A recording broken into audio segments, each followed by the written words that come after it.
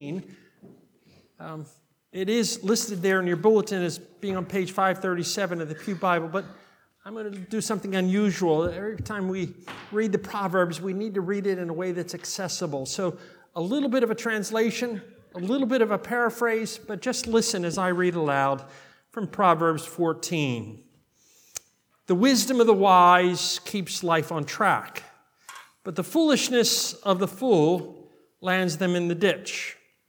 Fools mock at making amends for sin, but the wise person rejoices in forgiveness. The heart which overflows with bitterness can never really find joy. Fools build their mansions on sand, and the wise place their tents on solid ground. There is a way of life that looks attractive on the surface, but it leads to death. Worldly success appears filled with pleasure, but that pleasure fades and sadness will fill the heart. Fools will reap the foolishness they have sowed. The wise will enjoy the wisdom of their ways. The fool trusts in the untrustworthy, and the wise trust in that which is worthy of their trust. This is the word of God. You may be seated. So we're reminded of the coming of that little child in the manger for us. So we now come before him to pray. Pray with me as I pray on behalf of us. O Lord our God, you who created heaven and earth and brought us into being as well, reminded us of our call to follow you wherever that might lead. You know how fragile we are and how full of corruption our hearts often chase after. Remind us as we worship this evening of your goodness, the remarkable, miraculous, breathtaking goodness of Jesus. And by your Spirit, we ask that you would help us to reflect him. Even as we seek forgiveness and find mercy, may we extend mercy to each other. We pray for our witness in this part of New England. We pray for the opportunities as we share our words and our lives with neighbors, with friends, and co-workers, that we might shine with the goodness of the gospel. Teach us to be wise, even sometimes when it seems foolish in the eyes of the world. We pray that you would give us a spirit of humility and a spirit of courage. We pray also for the fragileness of the world we live in. We pray that you would give us hearts that seek your peace, a peace the world doesn't fully understand or grasp and seems so strange in these times of division and polarization. Help us to be able to talk across our differences. The differences in our marriages, in our families, our neighborhoods, and our world. We pray for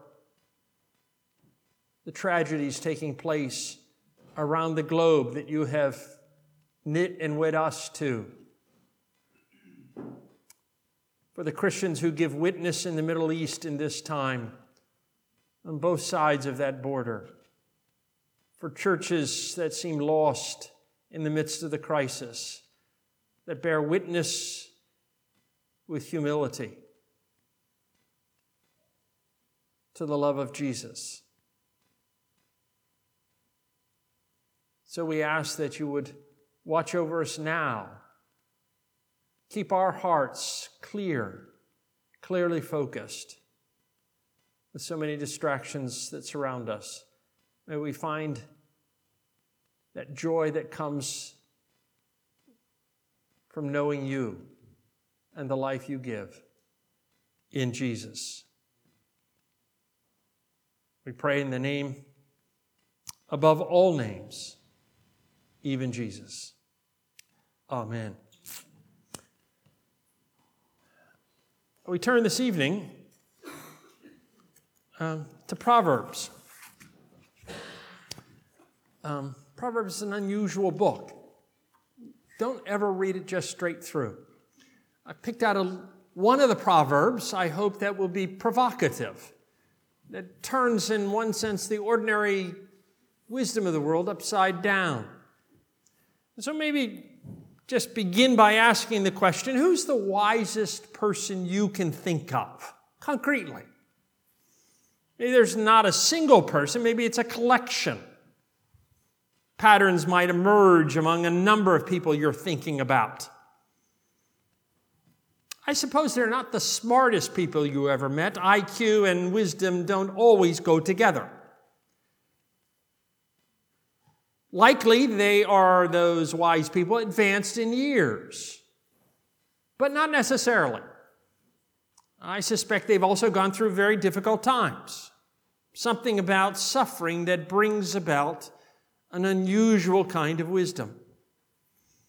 And I suspect they may not even look like you, and that those differences matter. The wisest person I ever met was a 75-year-old plain-spoken Midwesterner from a little village in southern Missouri. A farmer, retired bank president, loved the local bank in his town, owned a tomato canning factory, employed many of those neighbors of his in that little village.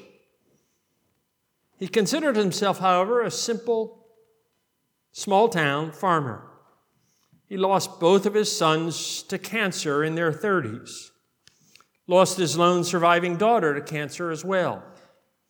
His wife had spent 2 years separated from the family because of tuberculosis. She had a master's degree, very accomplished. She loved being the center of attention. Yet he never showed any jealousy. He genuinely delighted in not being the center of attention. He wasn't much into politics except of the local variety that affected his neighbors and his friends. He took in families of Chinese immigrants during World War II when that was not exactly popular. The only time I ever heard him complain was when his beloved St. Louis Cardinals lost. His faith in Jesus was part of the ordinary clothes he wore every day. He was my wife's grandfather. His name was Porter Lucas.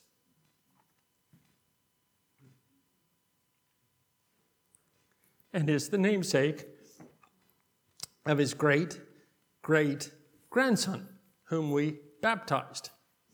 To this day, I remember what a shock it was to my system when I bumped into him. A gentle spirit, a generous soul, just a very simple presence. A powerful reminder that wisdom of his sort was in short supply in our world. Which brings us to the passage in Proverbs 14, what I'm calling the foolishness of wisdom. It's also the story about the beginning of Advent. For the Christmas story is surely foolishness in the eyes of the world. A little baby was actually God in the flesh.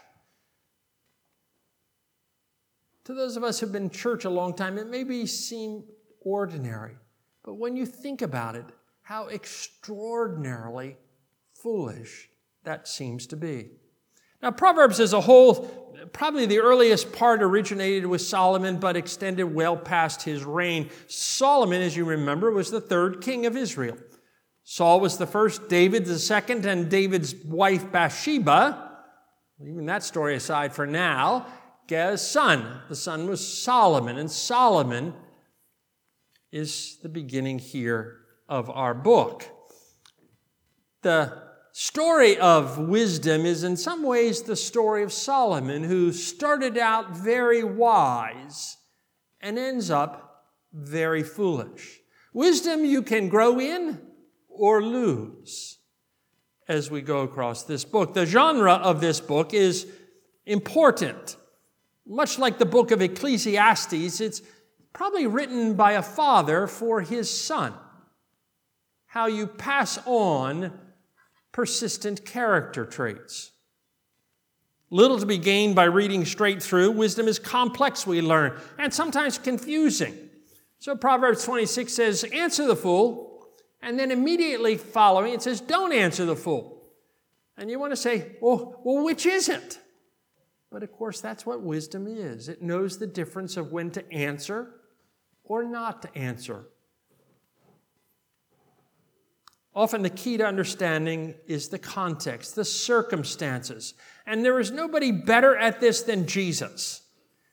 He often knew how to speak hard words to hard-hearted people and to speak kind words to tender-hearted people. He knew whom he was speaking to, and therefore just what they needed to hear. In other words, context matters. How often as parents, at least initially, we try to treat each of our children exactly the same way. Only that ends always in disaster. For our children are different from each other. Proverbs shows us the way God's preparing us to think and to live, not according to the worldly wisdom, that common sense that surrounds us, but according to godly wisdom. And there is a sharp contrast that runs throughout Proverbs between worldly wisdom and divine wisdom. And it's probably most poignantly demonstrated at Christmas.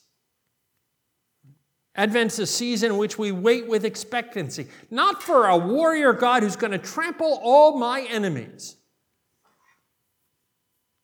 but for a little baby who was born in obscurity, lived humbly, died a lonely death, and whose kingdom was eternal. It doesn't make any sense, except it's true. A quick note on this particular proverb we're looking at. There's a unique literary structure. It begins at both ends and moves towards the middle. You can look at it in your leisure later on. In some ways, looking at its structure helps us to look below the surface. The character of the genre helps us to see there's more than meets the eye. In some ways, a reflection of wisdom itself, which asks us to look below the surface, to see the patterns woven deep into the created order by the God of wisdom. The proverb begins and ends by contrasting foolishness and wisdom. It moves a little bit closer to the center by addressing the moral character of wisdom and foolishness. Further in, then, towards the center, the inner workings of the heart as it experiences wisdom or foolishness. And finally, at the center of the proverb, verses 11 and 12, the eternal consequences of wisdom and foolishness are laid out. Now, the wise and the fool are not the people on the right or the people on the left. It's the division that runs down the center of every human heart. There is a little bit of wisdom in all of us and a little bit of foolishness, and in some there's more of one than the other. But it grows. Both can grow, depending on how they're nurtured. So, what is wisdom? Just a couple of preliminary comments. As simple as possible, it's the ability to discern the deep patterns God's instilled in the created order. The ability to discern the deep patterns that God's instilled in creation. In other words, it's accepting and affirming the way reality is actually designed to work. Wisdom begins with the realization that God has made the world with certain intentional patterns, and that our flourishing rests in embracing those patterns. Wisdom, as we know at the beginning of the book of Proverbs, but throughout the Proverbs, begins with a fear of the Lord. A phrase sometimes hard to understand. Essentially, if I could put it in populist jargon, God's the center, not you or me. I mean, that's what's going on there at the beginning. That's where wisdom begins, when you're out of the center and God is in the center. A second fact of wisdom: the world's not the way it's supposed to be. It's broken. And wisdom can distinguish between the goodness of the created order, which is also at the very same time a corrupted created order. It's broken. Recognition of this helps us see why wisdom often is gained with suffering. Reckoning with the brokenness of the world helps us to see the world larger. Not always, as the proverb will go on to say. So the first two facts of wisdom, that the world is good because of the God who made it, and the world is not the way it's supposed to be. Wisdom helps us hold those together in tension. A third insight: wisdom is at home in diverse circumstances. It reads context. It's by nature sensitive to the diversity of life that we come across. It doesn't flatten out reality as if every situation is the same, though often that's how we want to treat reality. Marriages, for example, that assume husbands and wives always think the same are bound to ruin.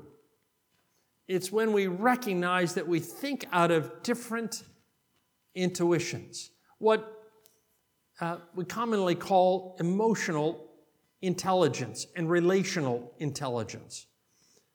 Some of us have a lot of them, and some of us don't have very much of them at all. Wisdom encourages the increase. A fourth: there's no mechanical means to get it. I wish I could just list it as a mathematical formula and say do. Now, there are a lot of do's and don'ts in Proverbs, but it's reckoning with where and when to apply them.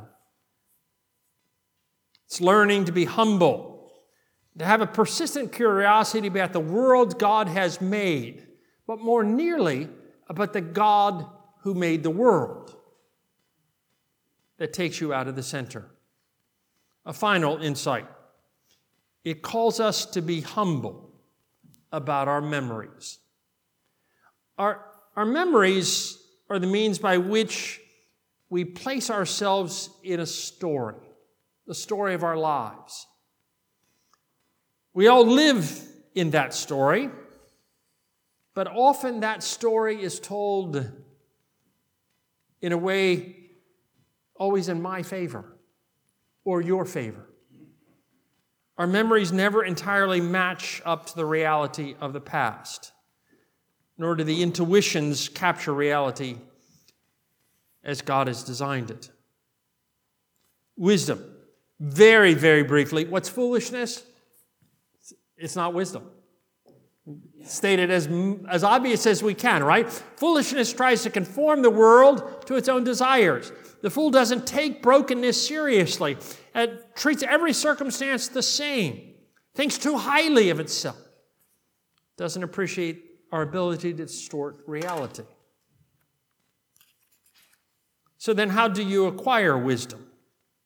I've thought much about this because I think it's in such short supply in a time of such deep polarization and division among us. I've wrestled with this in a recent work of mine on common unity, but how we learn to talk across our differences. It takes a certain humility to deal with disagreements.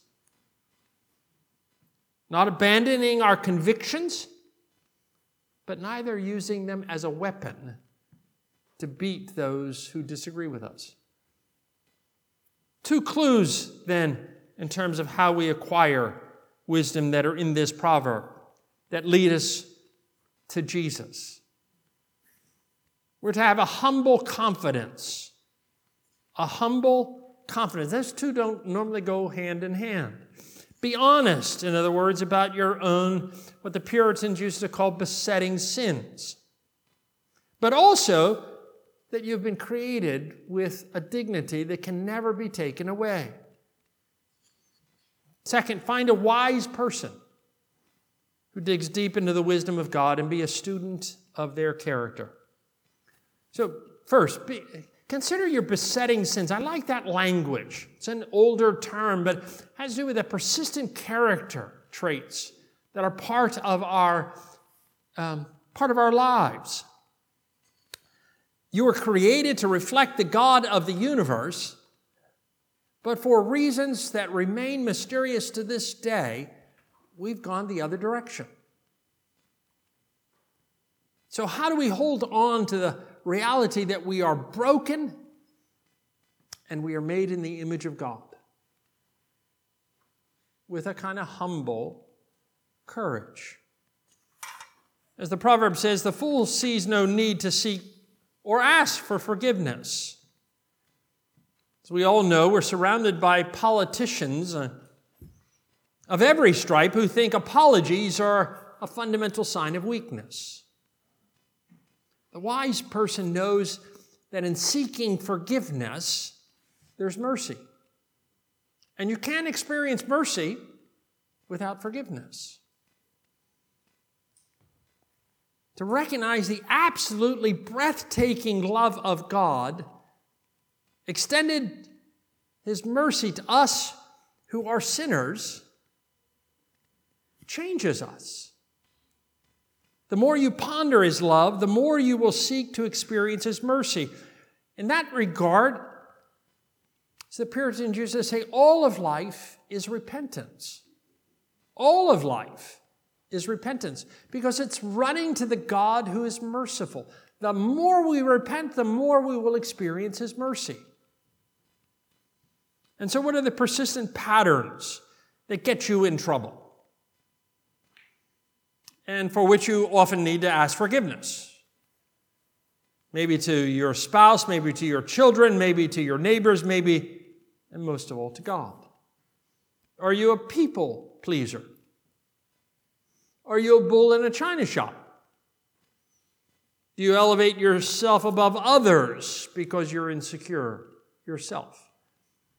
Do you struggle with reconciliation because you don't really want to admit you're ever wrong? What are the struggles you have? You have them, these persistent character traits that will drive you either away from God or towards His mercy. Be honest. Maybe the proverb is asking, be honest about yourself.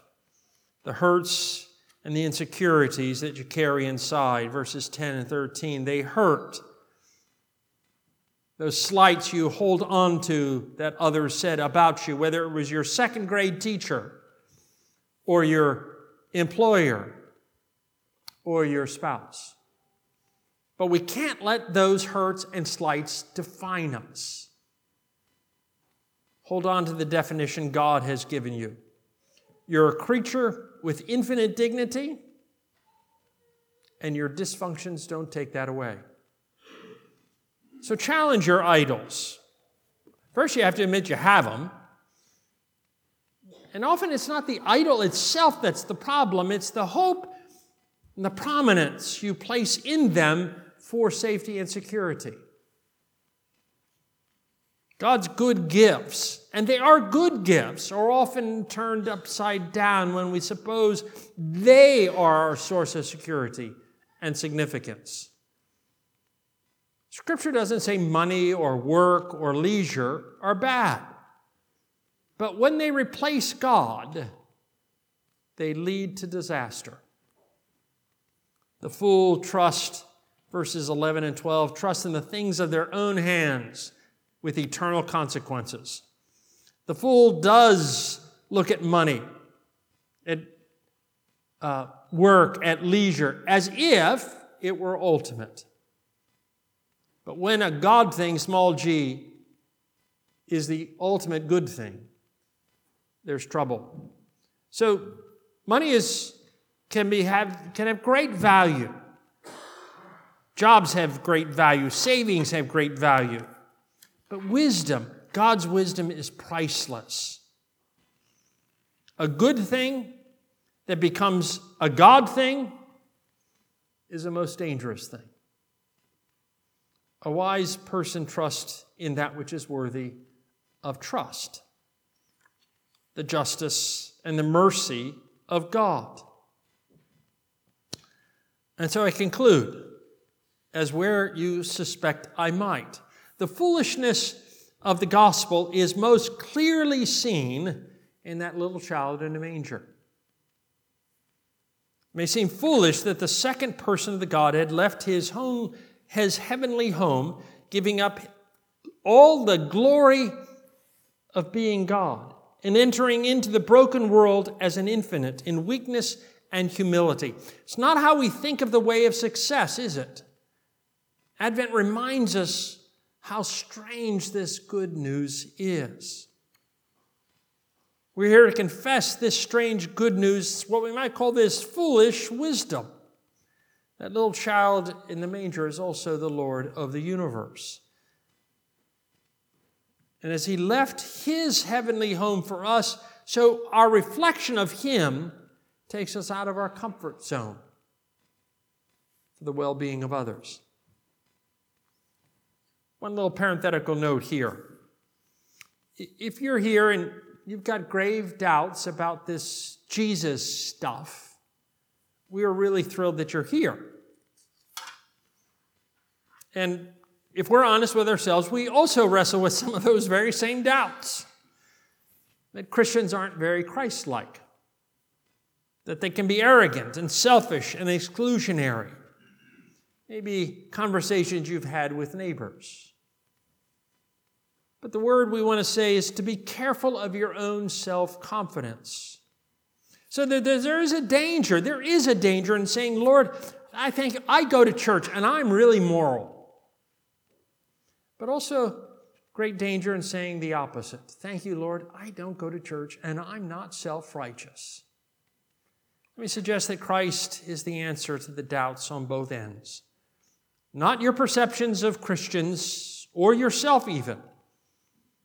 It's Jesus who speaks against both those who use religion to hurt others and those who suppose they have no need of salvation. I want all of us, this Advent season, ponder how strange the gospel is and how wonderful it is at the same time. So who would think of the God of the universe would take on human flesh? But because of that, our humanity can be redeemed. Who would think the God of the universe would come as a child? Because of that, our own childlike faith is sufficient. Who would think that the author of life would enter into our lives in time and space? But because of that, we can be assured that life doesn't end at the grave. A closing prayer that we would take a deep dive into the strange and beautiful wisdom of Jesus this Advent season. That little child in the manger might be a teacher of wisdom who comes in humility, obscurity, but with courage. Let me pray.